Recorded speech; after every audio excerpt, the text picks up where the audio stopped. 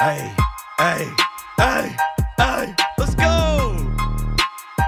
2 hours left of this show. Keith McPherson on the Fan, taking your calls, talking sports, obviously. The Rangers lose. It's okay.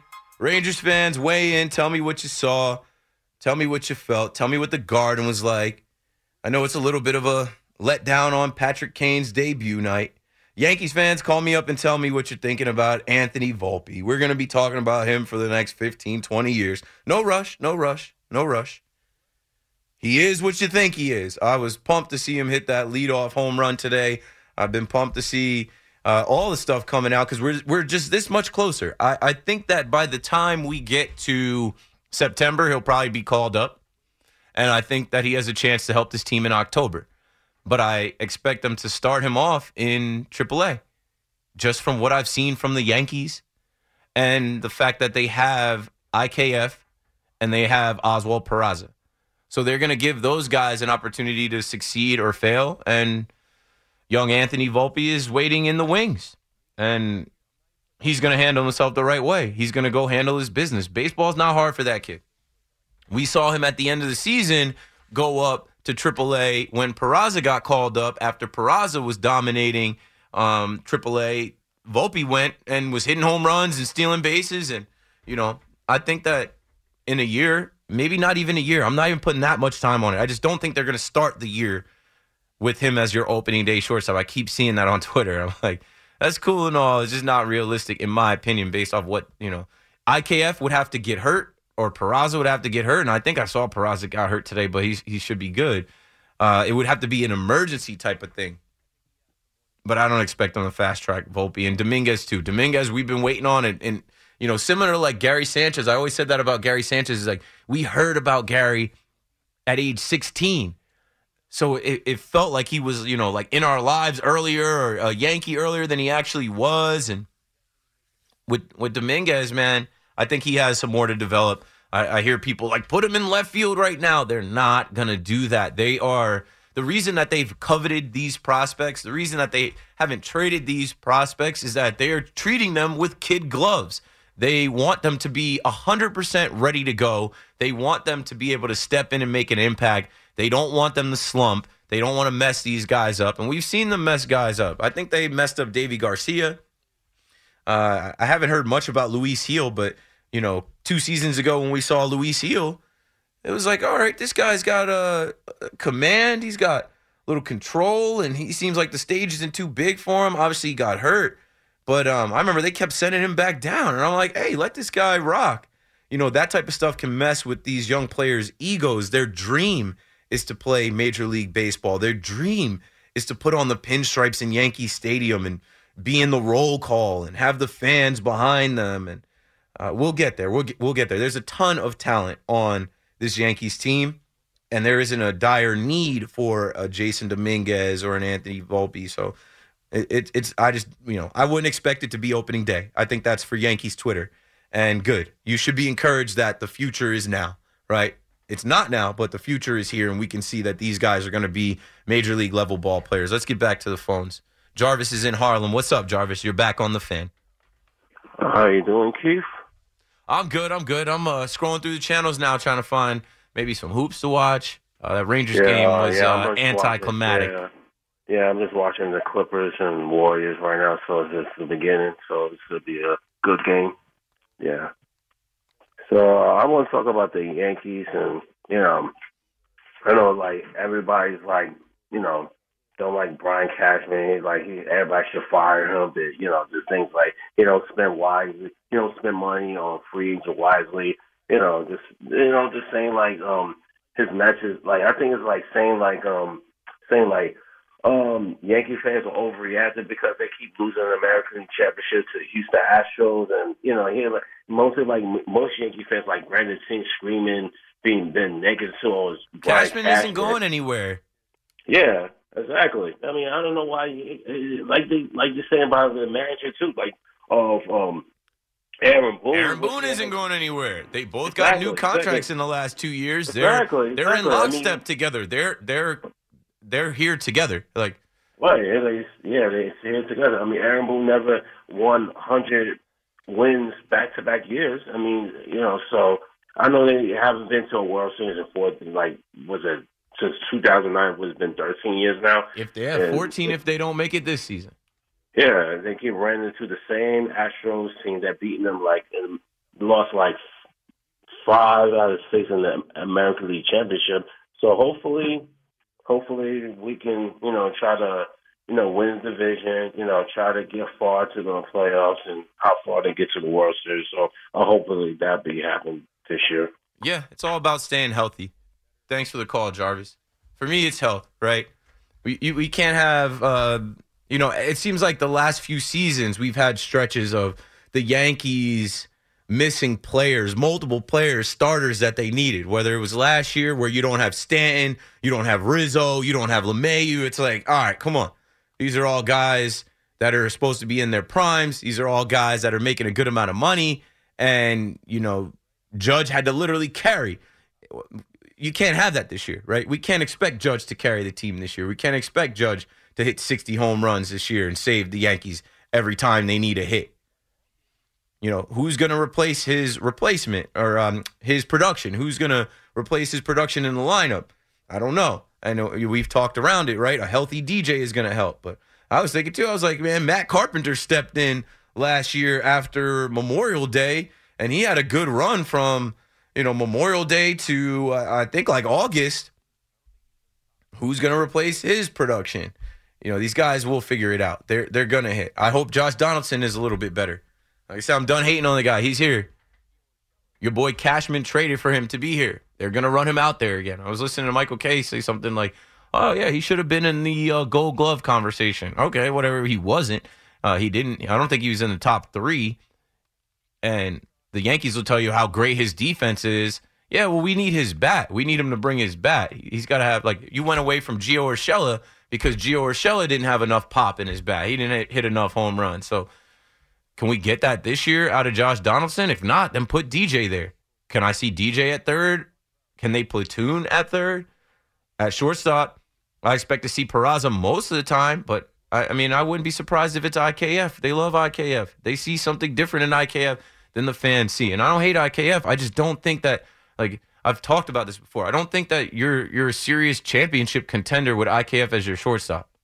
We just talked about Bryson Stott and Jeremy Pena, 2 rookies at shortstop in the World Series. And if you go back and look at the World Series teams every year, whether it's a Dansby Swanson or a Corey Seager or a Trey Turner, these are top shortstops in the league winning the World Series. You kind of need a difference maker there. A Carlos Correa. You kind of need a guy that can lead the way at that position, not a guy that's at the bottom of your lineup coming up small that you can't even trust to the point where, you can't put him in the lineup.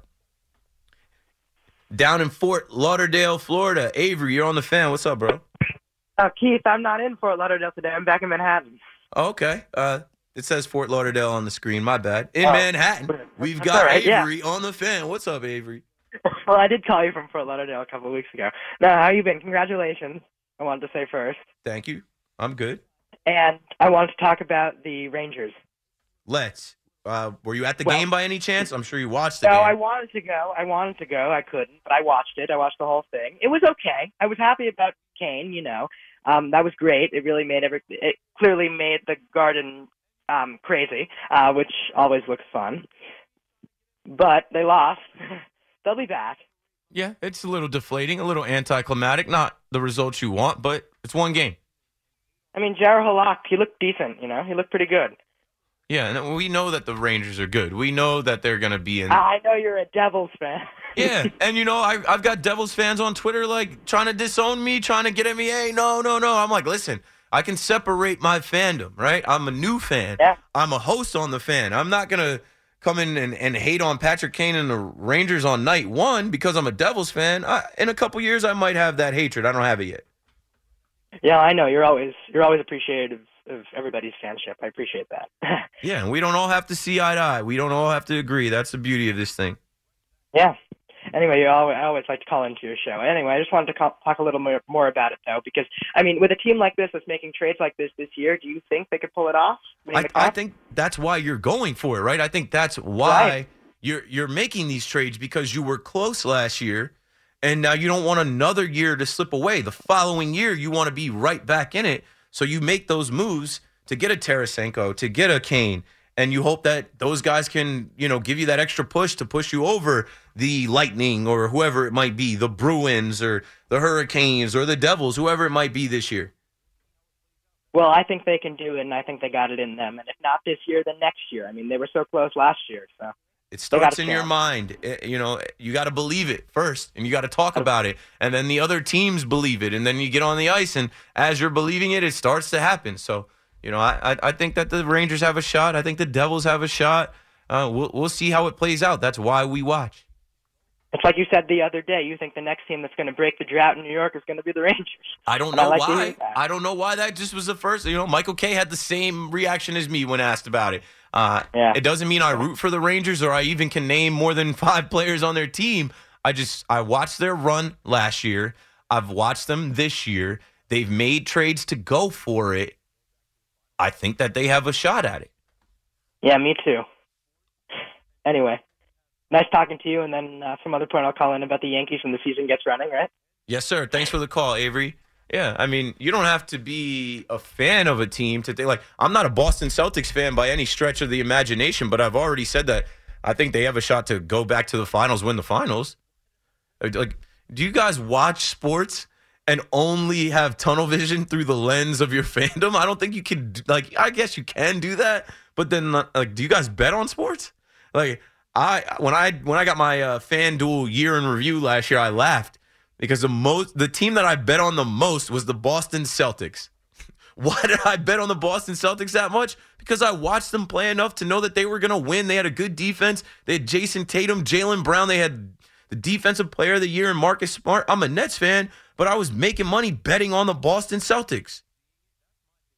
I can hate Boston, but I can acknowledge that they're good. And maybe one day I'll hate the Rangers. But if they're still good, I'll acknowledge on this microphone, hey, they're good. I think they have a shot. Dave is in Brooklyn next up on the Fan. What's up, Dave? Keith, I do not like this pitching clock. Okay, let's talk about it. You don't like seeing it? That's my biggest thing. The Yankees played yesterday, and they didn't show the clock. Then I was watching a game on ESPN today. It was Red Sox versus the Phillies, I believe, and I could see the clock, and I'm like, I don't need this. I don't need that. I don't need it counting down from 20. Isn't it 15? No, it's 20, and it's 15 with runners on base, I believe, but it's 20, I think, without runners on. Oh, my God. I mean, what's next? Will golfers get a clock? What about bowlers or dart throwers? No, see, and that's the thing, right? I think it's helping. And I think it's good for the game. But if you don't see it, it's not going to be so front of mind. Right. Well, I mean, I can, you know what? It's kind of like a little bit of... I'm dyslexic. I always am like that. It's 15 with the bases empty. It's 20 with the runners on. Gotcha. Well, you know what? Look, I understand this is kind of like a nudge to the game, like, hey, can you guys step on it? If you ever watch games from the 40s and 50s on YouTube, whatever, you can kind of see how quickly they move. We get all that.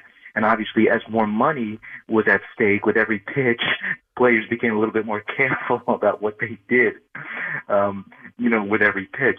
But ultimately, I think it just disrupts the rhythm. I mean, this is not a speed game, never has been. It's like the classic comedian George Carlin. Remember? But we can't say it never has been because they're throwing back to 20, 30 years ago when the average game was closer to 245, 2 hours and 30 minutes. So we can't say that it never was because once upon a time before my time, pitchers did have pace and they were throwing the ball over the plate and guys weren't stepping out. It was a sense of urgency. Hey, this is a live game.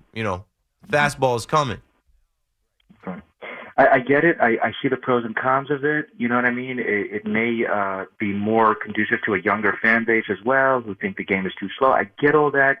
But ultimately, to me, this is like the shift. It made sense at first, but then after a while, I think it caused more damage. This is my opinion. Well, now they're changing the shift. Now, right. You're going back to having 2 guys on the right side of the infield, 2 guys on the left side of the infield, and not in the outfield. Right. Yeah, which brings me to this other point. To me, especially with the shift, there's no question about it. Second base was the most difficult position to play. I don't know why everybody says shortstop. Only the second baseman has to go up the middle and literally do a 180 to throw the ball to first. And when he was in short right field for the shift, I think that throw was longer than anything the shortstop had to do from his position.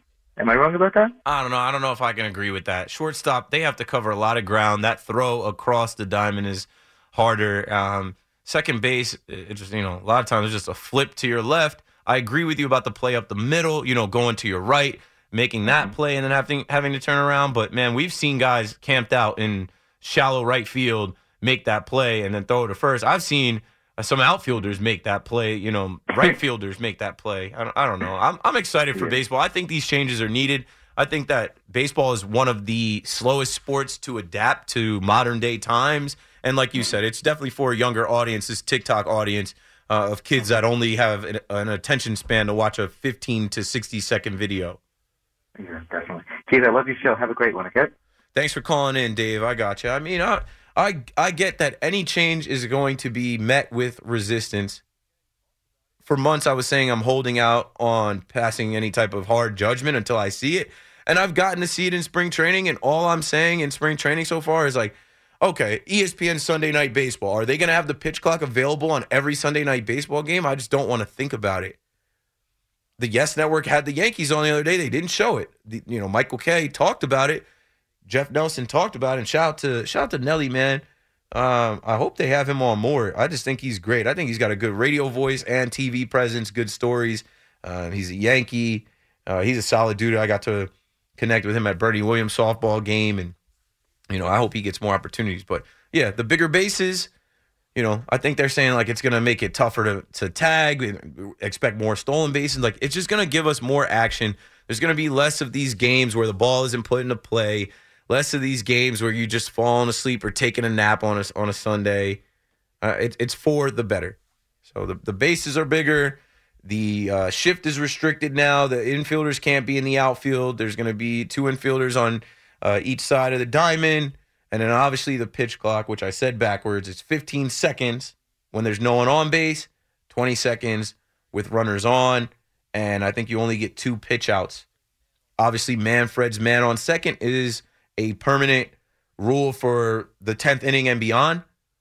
Unless we're in October and in the postseason, they won't do any of that goofiness when it really counts, when it really matters. And I've already said that makes me believe, man, if they're not carrying the rules from the regular season, like Manfred's man on second into the postseason, they're going to shorten the season. They already have talked about expansion. Like the next thing is to do away with 162, and we fought for that 162 last year in the lockout. Oh, you have to keep it for the records and the numbers, and it's always been 162. It hasn't always been 162. I think they're eventually going to cut like a week or 2 off of games, maybe make spring training longer or start later. And there's not going to be so much emphasis on the regular season, especially as they talk about this, postseason, this new postseason format that they introduced last year, right? It's a crapshoot. Look at the Phillies. The regular season didn't matter that much for the Phillies. They were the 3rd-place team in their division. But they were a wild card team, and they got hot at the right time. And that's really all October is. You play baseball for 7-8 months. You need to get hot in October. You could be a 100-win team from April to September. If you cool off in October, that's all she wrote. And baseball is beautiful like that. It's a great game. I'm excited for it, and I think these changes are going to help. And I understand there's going to be some people that disagree, but whatever. That's the time that we're in. People meet everything with some type of, oh, no, it can't be this. All right, well, things have to evolve or dissolve. Next up is Frank in Manhattan. What's up, Frank? You're on the Fan. Hey, what's going on, Keith? I'm a diehard Met fan, but I'm a little sick of watching the pitch clock wind down. I don't want to see that. But there was something I saw for the second time this spring in the Met game, and then there was a couple other games back that I can't remember the teams. Today was the first baseman, of course, at first, second baseman at second, short at short, third at third. There was, I think it was the 6th or 7th inning. It was a broken bat, ground ball past the second baseman into right field for a base hit. With the shift on, that would have been to whoever's playing short right field. That would have been an easy out. That was a base hit. Beatty went from first to third on the base hit. That's the second hit I seen that would have been an out with the shift on. Yeah. I want to hear your opinion and how you agree. Let me ask something. Is this pitch count the pitch count going to be for the... I lost you right there. Is it going to be for... I'm sorry. Is that going to be for the playoffs? Yeah. The same rules are going to apply for the playoffs? Yeah, the clock is there. The only thing that they're not doing, from my understanding, in the postseason, in the playoffs, is the runner on second in extra innings, right? They're just going to play that out. They try to speed up these regular season games, but in the postseason, however long it takes.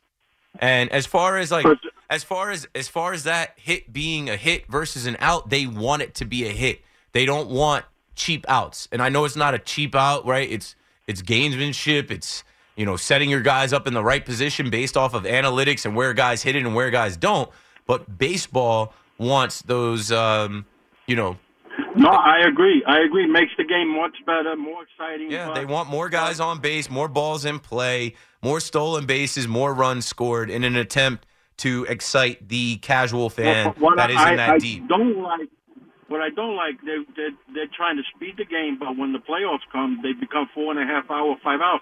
You're looking at a game that starts at 8:15 at night and around 11:45, it's still going. Yeah, we'll see when we get there. Me crazy. I think they'll be faster because there will be a pitch clock. But if we get extra inning games like we did in the World Series, and I think we got extra inning games in another round of the postseason, I got to go back and look.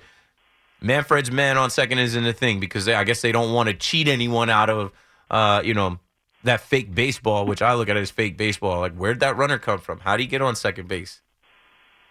Yeah, I agree with you. Yeah. I was just wondering if there's no pitch count in the playoffs, well, then the games will probably last 4.5 hours. But if they're going to have it in the playoffs, okay, let it be. It is what it is. But my gut feeling says the veteran umpire will probably let a second go before he calls it a strike or a ball. And the young rookie umpires call it immediately. As the Braves were tied in a game 6-6, the umpire called the guy out. He was fidgeting in the batter's box. Bases loaded. I think it was 2 outs. He called, there was 2 outs. In strike 3, the game was over in a tie, 6-6. I don't think you want to see that in a playoff game.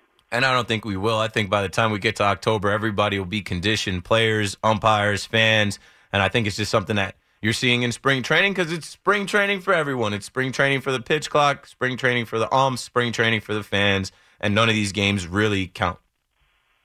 Right. If I can quickly say something about the Rangers. I'm a diehard hockey fan. I watch the Rangers, but I'm a Boston Bruins fan. I think the Rangers got Patrick Kane at 34 years of age. He's on the downside. That's the way I feel. I could be wrong. God bless him. He scores another 10, 15 goals for the Rangers. God bless him, but I think he's in the downside. And that doesn't sound good. Well, the Rangers didn't give up too much to get him, and their hope is that he's not on the downside for this run. If he's still got some of that Patrick Kane mojo in him at 34, which I think he does, that's going to help the Rangers when it counts the most coming up here in the playoffs. Thanks for the call, Frank. Well, and Keith, where's the evidence that he is on the downside? I can't do that. Like, I can't. I'm 34. Mm-hmm. Obviously, I'm not Patrick Kane, but I can't look at this guy like he's ancient. Well, it's just again, there's no evidence that he is regressing. That if you had evidence for it, I'd completely agree with you. Then why did they trade him? I mean, because he's in the last year of his deal. He's gonna leave anyway. But that's what people are saying. The guy had 96 points last year on the worst team in the league. It's hard for me to sit here and say that he's regressing when he's a point-per-game player this year. He had 96 points. Just because he's not winning anymore, he's not in the national spotlight, doesn't mean he's regressing. Didn't, Jaromir Jagr play? He's still playing over in Europe. I know Ovechkin's 37. Who's the oldest player in NHL? Don't these guys play? Chara last year was 43. When he played for the Islanders. Some of these guys play, which is absolutely insane, to be playing a physical sport like that when you're 40. I think Marc-Andre Fleury might be the oldest player in the league right now. It's for different positions. It requires different, like, if you're a forward and you're going to be a point scoring guy, it's a little harder to play into that older age. Whereas if you're a defenseman and you're just a big body who's meant to bully people around, it's a little easier to play into your older age. But again, the Patrick Kane isn't effective anymore. First of all, they gave up a second-round pick for him. So even if he isn't effective anymore, cool, like whatever. But the argument that he's not effective anymore doesn't really work because, again, there's no evidence for that. The evidence suggests that he can still play at a high level. He's a hockey guy. Like, this is what he does. Also, if you did watch the game tonight, I mean, they had plenty of chances tonight, and he was involved in a lot of their offensive chances. I mean, he was all over the ice tonight. He touched the puck a lot of times. Him and Panarin looked like they had a great connection going on. It's his first game with the team. Like, give it a little bit. It's going to take time. He's going from a place that he played the first 12 years of his career back to a place that he's only been a road player once a year in. Yeah. Give it time. Instant coffee era, like Robert Saleh says. You know, everybody expects instant results. Like, it's a trade. It's the first game. You can't expect it to be instant. It's not going to be. These guys are human beings. These guys have to adjust themselves. You ever switch jobs in your life? No one goes from job to job, even though you're doing the same profession. No one goes from company to company and it just seamlessly fits in like a glove. Nah. Some guys do, but not everyone. Nah, you need some time to adjust. You need some time to be at your best, and for everybody to be at their best. I don't feel this way, but do you think that they're missing Keandre Miller? They are a little bit. It's only because of the cap crunch that they've had to make in the last week that they're now playing down players. Like, I remember, too, in this game, too, Tyler Mott gets hurt in the first 15 seconds of the game with the major penalty, and then all of a sudden you're down two guys again. So you're on a back-to-back, down two players. It's not easy. They're playing a lot of games in a lot of days. Their March schedule is brutal. They're exhausted. They'll be fine. Like, just because Patrick Kane didn't have a hat trick tonight does not mean that he can't play and he's too old at this point. Miller will be back after Saturday, so then you'll have Keandre Miller back. You're hoping Lindgren at some point will be back in the near future, and then your team starts to round out a little bit. And then, really, the goal, if you're a Ranger fan, if you're the Rangers, don't look at this as they got to start winning every game. Now, you need wins, you need to collect points, but this is the last 20 games has to be more about gelling, more about figuring each other out, figuring out these lines, and making sure that you're ready for the postseason. That's what it's all about. They're gonna make it. They'll get in. They have enough of a cushion. This last 20-game stretch is a stretch to get yourself ready. That's what it's about. March 2nd. Don't panic. Should we break here in the middle of the hour? I think we should. 877-337-6666. We can open it up. Open mic, whatever you guys want to talk about. Obviously, we opened up with the Rangers and Patrick Kane and Stephen A. Smith's comments. And, then we talked about how much we've been talking about Aaron Rodgers, and we took a break from that, which is great. We went into the NBA and the shift here in New York with the KD Kyrie era ending, and now the Knicks emerging, winning 7 in a row, and their offense exploding, and hoping that they can make a run. We're looking forward to March Madness, and April bringing the Combine, and baseball coming back. We've obviously hit on the Mets and the Yankees spring training with the youth and the young guys that are making it hard for both teams to not have them on the opening day rosters. But we understand baseball, and we understand that they, manipulate service time. So you're probably not going to see these guys. But it's good to have them. It's good to know that the future is sooner rather than later. And, now we've gotten into conversation around the pitch clock and the shift and Manfred's man on second. When we come back from break, I'll sprinkle in a couple more topics. And like I said, open mic, whatever you guys want to talk about. If you guys want to talk about fatherhood, I'll take those calls. Earlier, they were talking about dating apps, and I did want to hit on that tonight. They were talking about James Dolan being on the dating app. And I know I was talking about, meeting my wife a while ago, and we were talking about the pandemic and quarantine and, people breaking up during that time. So maybe we'll hit on some of that to close the night. Last night I played that clip from the young lady that said, it's a green flag if you're looking for a guy that roots for a team like the Jets. Keith McPherson on the Fan. Let's take this break, and I'll be right back.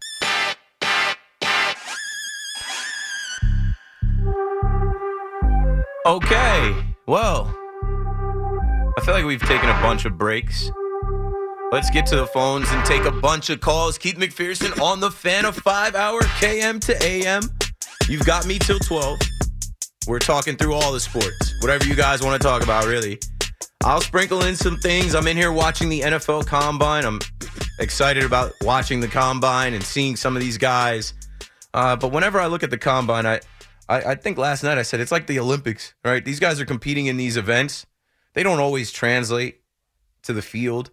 You can't place too much stock in it, but there's guys that make themselves a lot of money out here. They make a name for themselves out here. Right now I'm watching the D lineman run the 40. And not to flex, not to brag, the fastest 40 time I ever ran was a 4.53. And I think I clocked a 4.56 laser at Penn State. That's not that fast anymore. These D linemen are running 4.4. They had a D lineman today run a 4.39. Just watched another guy run a 4.54. Like, the way the NFL is trending, these guys that are 6'5", 270, they can move. This league is all about pass rushers. Well, start with the passers. It's all about passers, quarterbacks, guys that can protect the passer, guys that can rush the passer, guys that can defend the pass catchers and pass catchers. Like, that's all the league is about, man. And I just think it's crazy that these guys can move like this. But these guys have been training for it. You've heard me say that, even in baseball, right? I just feel like these kids, younger and younger, are prepared because they start getting them prepared for the pros when they're teenagers. So these guys now that are running a 40, they've trained in how to run the fastest 40 time for 10 years. These guys have been running the 40 since they were 12, 13. These guys are 22, 23 coming out of college now, and running a fast 40 is nothing. And I love how many different schools I've already seen. I've seen kids out of Rice and App State, not just all the big schools. So keeping my eye on the NFL Combine. I'm definitely going to go home tonight and watch more of the NFL Combine. There's always going to be somebody that pops from the Combine that disappears, and then somebody else that pops and, rises up the ladder and gets drafted because of what they did with no football involved. This is all running and jumping and lifting weights. And I think it's crazy how, the Combine has literally become an event. I remember the first time watching it on NFL Network. I think the first year NFL Network came out, going to my boy Mario's house. I always talk about, like riding my bike over there and watching NFL Network. I didn't have NFL Network, but seeing the Combine, I'm like, this is amazing. I was aspiring to be a college athlete. I was aspiring to be one of the guys that comes out of college and gets invited to the Combine. But I was trash. Never made it. Has been washed up. Just another guy that was not good. Gary's in Manhattan on the Fan. What's up, Gary? Hey, Keith. First of all, I joined the show a little late, but I think I'm inferring that you're having a baby. And if so, I'm a father, and for me personally, it's the greatest gift of my entire life. Nothing else compares, so I'm happy for you, assuming I inferred correctly. I'm glad you said that because I've accomplished a lot in my life. I feel like I have more to accomplish, but I don't think there's anything greater than creating a life. And man, I look forward to the challenge of taking care of my son and raising my son, and hopefully turning him into a good man and adding another good person to the world. Well, I know you will, and it's such a thrill. So that's incredible, and cheers to you on that. And so baseball. You're talking about the rule changes, and, I understand that some of these rule changes, the pitch clock is polarizing. Some people love it. Some people don't love it. I have no problem with it. But some of these other things, man, first of all, the man on second, if it's fake baseball in the regular season, it's fake baseball, in the postseason. I don't know why we're playing fake baseball for 162 games and then real baseball in the postseason. It drives me crazy. Me too. And the shift, and then the shift, you mentioned before, man, about advancing the game or moving it forward. I frankly think it does the opposite. I don't understand the argument for the shift. We all played Little League Baseball. When I was in Little League Baseball, I was a lefty, a short little lefty hitter. And every time I got up to the plate when I started playing Little League Baseball, all the outfielders moved towards the right field line. The infielders split over. I hit a fly ball to right field. The guy doesn't even have to move a step. He catches the ball. So what did I have to learn how to do? Obviously, hit it the opposite way. Hit it where they ain't. Why is it okay for a little leaguer to have to learn to do that?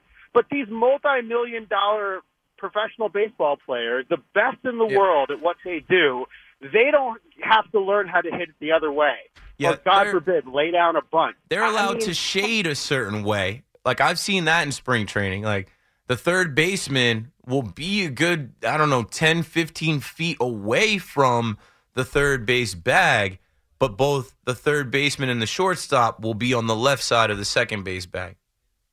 Yeah, but again, it's like, why? What was wrong with the shift the way it was before? The reason why is because they want more balls put into play. I think what happened with the shift is, teams got a little too crafty with the analytics, and baseball's like, we want to go back to there being singles up the middle. We want to go back to there being singles in shallow right field, and less of these guys that can't adjust, right? Can't lay a bunt down the third base line. Like, they want these guys to be able to, get on base, raise their batting averages, and give the fans more hits, more guys on base. I don't know. I'm hoping it creates more excitement, but. I mean, yeah, but what bothers me about that, and I don't disagree that that's probably what they're going after, but it's like let's not pretend that analytics don't help the hitters too. I mean, 10, 15 years ago, were we talking about launch angle and exit velo and all this stuff? No. Mm-mm. I mean, everybody's analytics is and helps everybody offensively and defensively. And it just really, really bothers me that they're just making it easier for the hitters to not have to. I mean, pitch clock's supposed to speed up the game. Putting more guys on base is just going to, slow it back down. So I don't understand, and I don't like it. But that's just me. It drives me nuts. But that's just me. Yeah, but you may watch this next baseball season, and thank you for the call, Gary. You may watch this next baseball season and be like, "Wow, that was great. That was exciting." I'm holding back from saying I hate it or I don't like it. I don't think I ever will. I've seen it in spring training. I think it's fine. And I'm a baseball fan, and for years I've been waiting for baseball to evolve. And, baseball, they always put it on, the fans and the content creators to grow the game, or for the players to be more outgoing on social media. Well, now, Rob Manfred and company, his crew, they're making the changes to make the game more appealing to the younger audience and the casual fans. This is not for the diehard traditionalist purist. This is not for the folks like myself and a lot of you listening that we've been watching baseball our whole lives. We think the game is fine the way it is. It's not for us. It's to add to that, right? It's to add new fans. It's to keep up with the NFL, the NBA. It's to move the game into the future and to move the game back into the past. Like I said, for people that are thinking that this is something new, it's really just a rule to put the game back to where it was, where there was a sense of urgency and pitchers were throwing the ball over the plate, and you better be in the batter's box ready to go, or I'm gonna Nestor Cortez quick pitch you, or like you saw Wandy Peralta today. Hey, we're live, we're playing here. 20 seconds, strike 3, you're out. I thought that was awesome. And I think we will all be in, for the most part, nothing is ever going to be 100%, but I think for 80% of us, we're all going to be in agreement that these are all rules that are going to help Major League Baseball. Bigger bases, pitch clock, shift restrictions, and Manfred's man on second. I don't know how you feel about that. I don't think anyone really loves that besides the players, because they've spoken out and unanimously voted for that in the regular season. But there's a disconnect for me. Like the last caller said, if it's fake baseball in the regular season, it would be fake baseball in the postseason, and that's why they're not having it. So if you don't have it in October, why are you going to have it for 162 games over 7 months? All right, let's switch gears a little bit and add some NBA flavor in here. I don't know if you guys are paying attention to the NBA tonight with the Knicks off, with the Nets off, and obviously yesterday, we had Knicks and Nets. Oh, look at that. Wink Martindale. The Giants are out there in Indianapolis. They're watching closely, and Wink's got a Yankee hat on. I like that. If you're watching NFL Network right now, watching the Combine, they just flashed Wink Martindale. And, man, I'll probably turn the audio on during the break. But, yeah, NBA scores right now. So, the Mavericks been trying to figure it out with Kyrie and Luka. And I think we're 1-4 with Kyrie since the trade deadline. The Mavs get a win tonight. Luka goes off. Kyrie, I think, went off as well. Let me look. Yeah. Luka went off for 42 points. Kyrie went off for 40. I got to find the highlights. The Sixers. I got no love for the Sixers. Obviously, with James Harden forcing his way over there and the Nets inheriting Ben Simmons.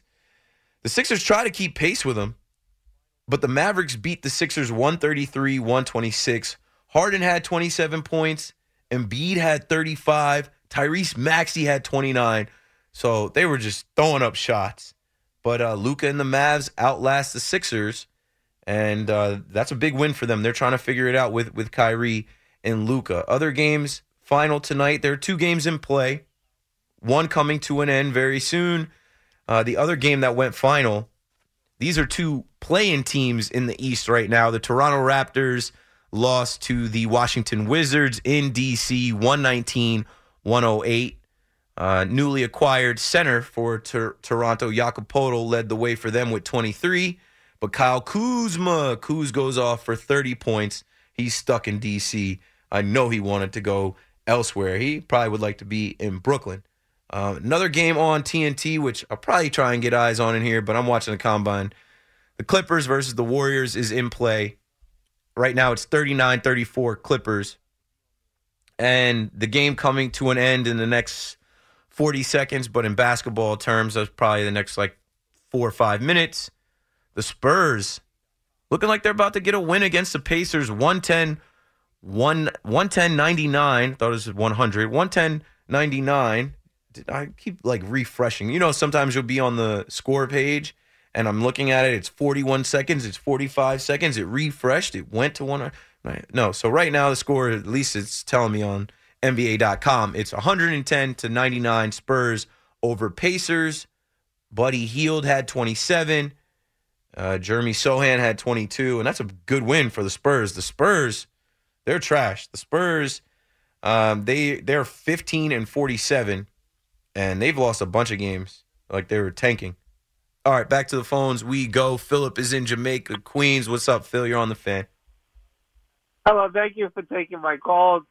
It's always a great show with you. I just want to make a hockey point and a basketball point. Okay. My hockey point is I'm going to respond to the call about Patrick Kane. In my opinion, the Rangers did a good job getting Patrick Kane. I'm a Devils fan, but I have to give kudos to the Rangers for acquiring Patrick Kane. The only thing is, Boston Bruins only lost 8 games all year, and it's going to be really hard to get by Boston. I think we know that on both sides. Devils fans, Rangers fans.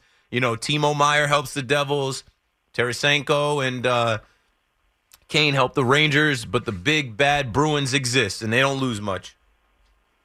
Exactly. So they have to get by them, and I don't know if they can. But I want to make a Knicks point. It's about Jalen Brunson. Why, to me, the MVP should be the most important player in your team.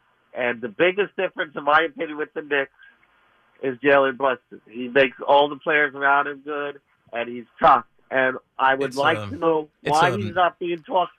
Philip, it's a league award. Jalen Brunson is by far the MVP on the New York Knicks, but in the league, he didn't make the All-Star team. I feel like he was robbed of that, but everybody's pointing to Nikola Jokic again because of the triple-doubles. And there's actually a lot of, not controversy, but mixed things coming out around Nikola Jokic potentially winning his 3rd MVP. And if the Nuggets don't get to a championship, I just think there's going to be some more controversy around that. But yeah, why isn't Jalen Brunson in the conversation? I think he should be. I think he should be in the conversation for MVP. If the Knicks end up being a 4th seed, and these are the Knicks, you got to look at the Knicks. What changed this year? What was the biggest change? What was the most valuable? The most valuable player was Jalen Brunson. Exactly. That's my point. If you take Brunson off the Knicks, I don't even know if the Knicks will be in the playoffs. And if you take the Dallas player, Luka off the Dallas Mavericks. Look, he's great. You He's take very Jason important guy. Tatum He'll off the probably have Celtics, if you take Giannis off the I Bucks, think the Mavericks. you know, Mavericks. if you take Embiid off the Sixers, like these are Oh. the best players. Thanks for the call, Philip. You know, with Jokic, Kendrick Perkins is another one on ESPN that just says anything. Some of these guys, man, I grew up watching ESPN. I grew up wanting to be on ESPN. I've kind of cooled on that because, like, the worldwide leader, it's just like a lot of guys talking, and I think they go for more quick, like, shock jock takes because they have commercials and segments, and you got to kind of, like, on your feet say something that is clippable now for social media. And Kendrick Perkins was kind of alluding to the fact that that Jokic is and I just typed Kendrick Perkins in Google, and the first two articles that come up 32 minutes ago in the New York Post, Kendrick Perkins suggests Nikola Jokic is winning MVPs because he's white. And I don't think it's specifically because he's white. It's more so European. And he alluded to like Steve Nash winning the MVP over Kobe a few years back now. Who else did he talk about? Dirk Nowitzki. And those guys not being held to the same standard. I think Draymond Green even came out and said, how come the American-born players, you know, like Steph and like KD and Westbrook and Harden, like they're held to a standard of having to win rings. But these guys can win MVPs, and I don't know. I think it's a poor take. I understand where Perk was going with it. Like, for Nikola Jokic, if he wins a third MVP and doesn't get to the Western Conference Finals, it's just like, I don't know, it's kind of weird. But I have been on record saying this, that the NBA loves their international darlings because the NBA is a global game. They view themselves as a world game, and they do always have these players like Nikola Jokic or like Luka or like Giannis that they can market. I mean, me being a Nets fan, the year that, 2021, the year that the Nets lost to the Bucks, I just was sure of, I felt like it was almost manufactured. I'm like, all right, Giannis wins 2 MVPs. They got to get Giannis to the finals. And that was the year. The basketball gods were not ready for the big three. Giannis wins back-to-back MVPs, 2018, 2019, 2019, 2020. Then Jokic wins MVP, but Giannis goes on to win the finals and win finals MVP. And I don't know if they'll win another one, but I just felt like, oh, that was the year. Now, when you look at 3-time MVP winners, there's only 3. Moses Malone, Larry Bird, Magic Johnson. And Magic Johnson was a champion. Larry Bird was a champion. Moses Malone. But Nikola Jokic could be, I think, the first 3-time MVP to not win a championship. But who else are you giving it to? I don't think Embiid is going to be up there anymore. And I thought last year Embiid could win it. Embiid missed some time, and obviously now he's got the help of Harden and Maxey. I just went through the score of the Sixers-Mavs game. Embiid, it's hard for Embiid to win the MVP. Yeah, he's dropping 35, but Tyrese Maxey dropped 29. Harden had 27. But yeah, that's an interesting take from one Kendrick Perkins, alluding to the fact that, Nikola Jokic, Dirk Nowitzki, Steve Nash got their MVPs because they were white European, because they were foreign. They were, I don't know. I don't think that was it. I don't think it's that deep. But I do understand that these players are held to a little bit different standard than the American-born players. And, Perk doubled down on it. Why do they have them do that at ESPN? Like, they'll say something on ESPN, they'll clip it up for social media will react to it, and then these guys go on their personal accounts and try and, clear the air. I don't know. Let's go to Benjamin in Rockland County next up on the Fan. What's up, Ben?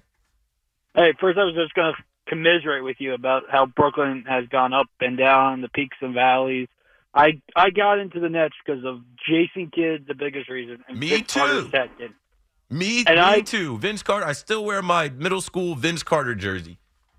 I always tried playing like Jason Kidd. I was always the guy who tried passing like him, shooting like him. Doing his routine at the free throw line, trying to make no-look passes like J. Kidd. Yep, me too. Yes. And then just watching them kind of, they were in the valley for a while, then start building. 2015, you had, I don't know what the GM was thinking with all those trades, but at least you had a solid team. Then after that, went back straight down to the bottom because nothing happened after that. Then slowly rising, get to the top. Then they decide we're going to kind of get rid of everything that got us to a pretty good spot, bring in all these guys, and all of a sudden we're back, 3-4 years later, we're back to right where we were, kind of getting towards the bottom. But hopefully they'll come back out and get better. We'll be all right, man. We'll be all right, man. We had to believe in Devin Harris and Sean Kilpatrick and Brooke Lopez, and we'll be fine. Brooke Lopez. That was probably the worst part of 2015, the fact that Brooke Lopez was out the entire year with like a foot injury, missed everything. So I really want to talk about beforehand the rules. Not something that I don't know if everyone always talks about is really the stealing, how they want to encourage stealing in the game. The two things that really are going to up the percentage of stealing in this game is one, the way that pitchers can only have a limited amount of throwovers they have. They have, I think, one, maybe two on a base runner when they're on base. So that'll probably help because once, the pitcher exhausts his throwovers, the next one's got to be, on the money and get him out. Otherwise, it's a balk. So that'll help runners. And the second thing is the fact that Yadier Molina retired. After that, even Carlos Correa admitted, hey, I have a contract here. Why don't I go try and steal his base and if I get caught, it's going to lower my stats. Base stealing isn't as in the game because the analytics still, say, hey, if he runs into an out, that's an out. Why not just leave him on first base? I think you still need some of that. You have some guys like Dusty Baker, Buck Showalter, some of those, and Terry Francona. You have some of those older guys who see the value and say, hey, if this guy can steal base, I might as well try and go for it because, this guy might be good. The Mets have Marte. They have a guy like Brandon Nimmo who some of these rules will help because he's not a great instinctive base stealer. But if, let's say, the pitcher throws over once or twice, now he can't throw over anymore, Nimmo is freer to run. And he's got the speed to do it. I'm with you, man. Yep. We shall see. We'll be here talking about it every night on the Fan. I'm sure there's going to be different instances that we look at, and we're like, hey, this is where the pitch out rule or the pitch clock rule or whatever it is, really came into play. Thank you for the call, Benjamin. Jordan in Chappaqua, you're first up. When we come back, 877-337-6666. I've cleared my calls, so call in now so you can be second, third, fourth, fifth after Jordan. Keith McPherson on the Fan. I'll be right back.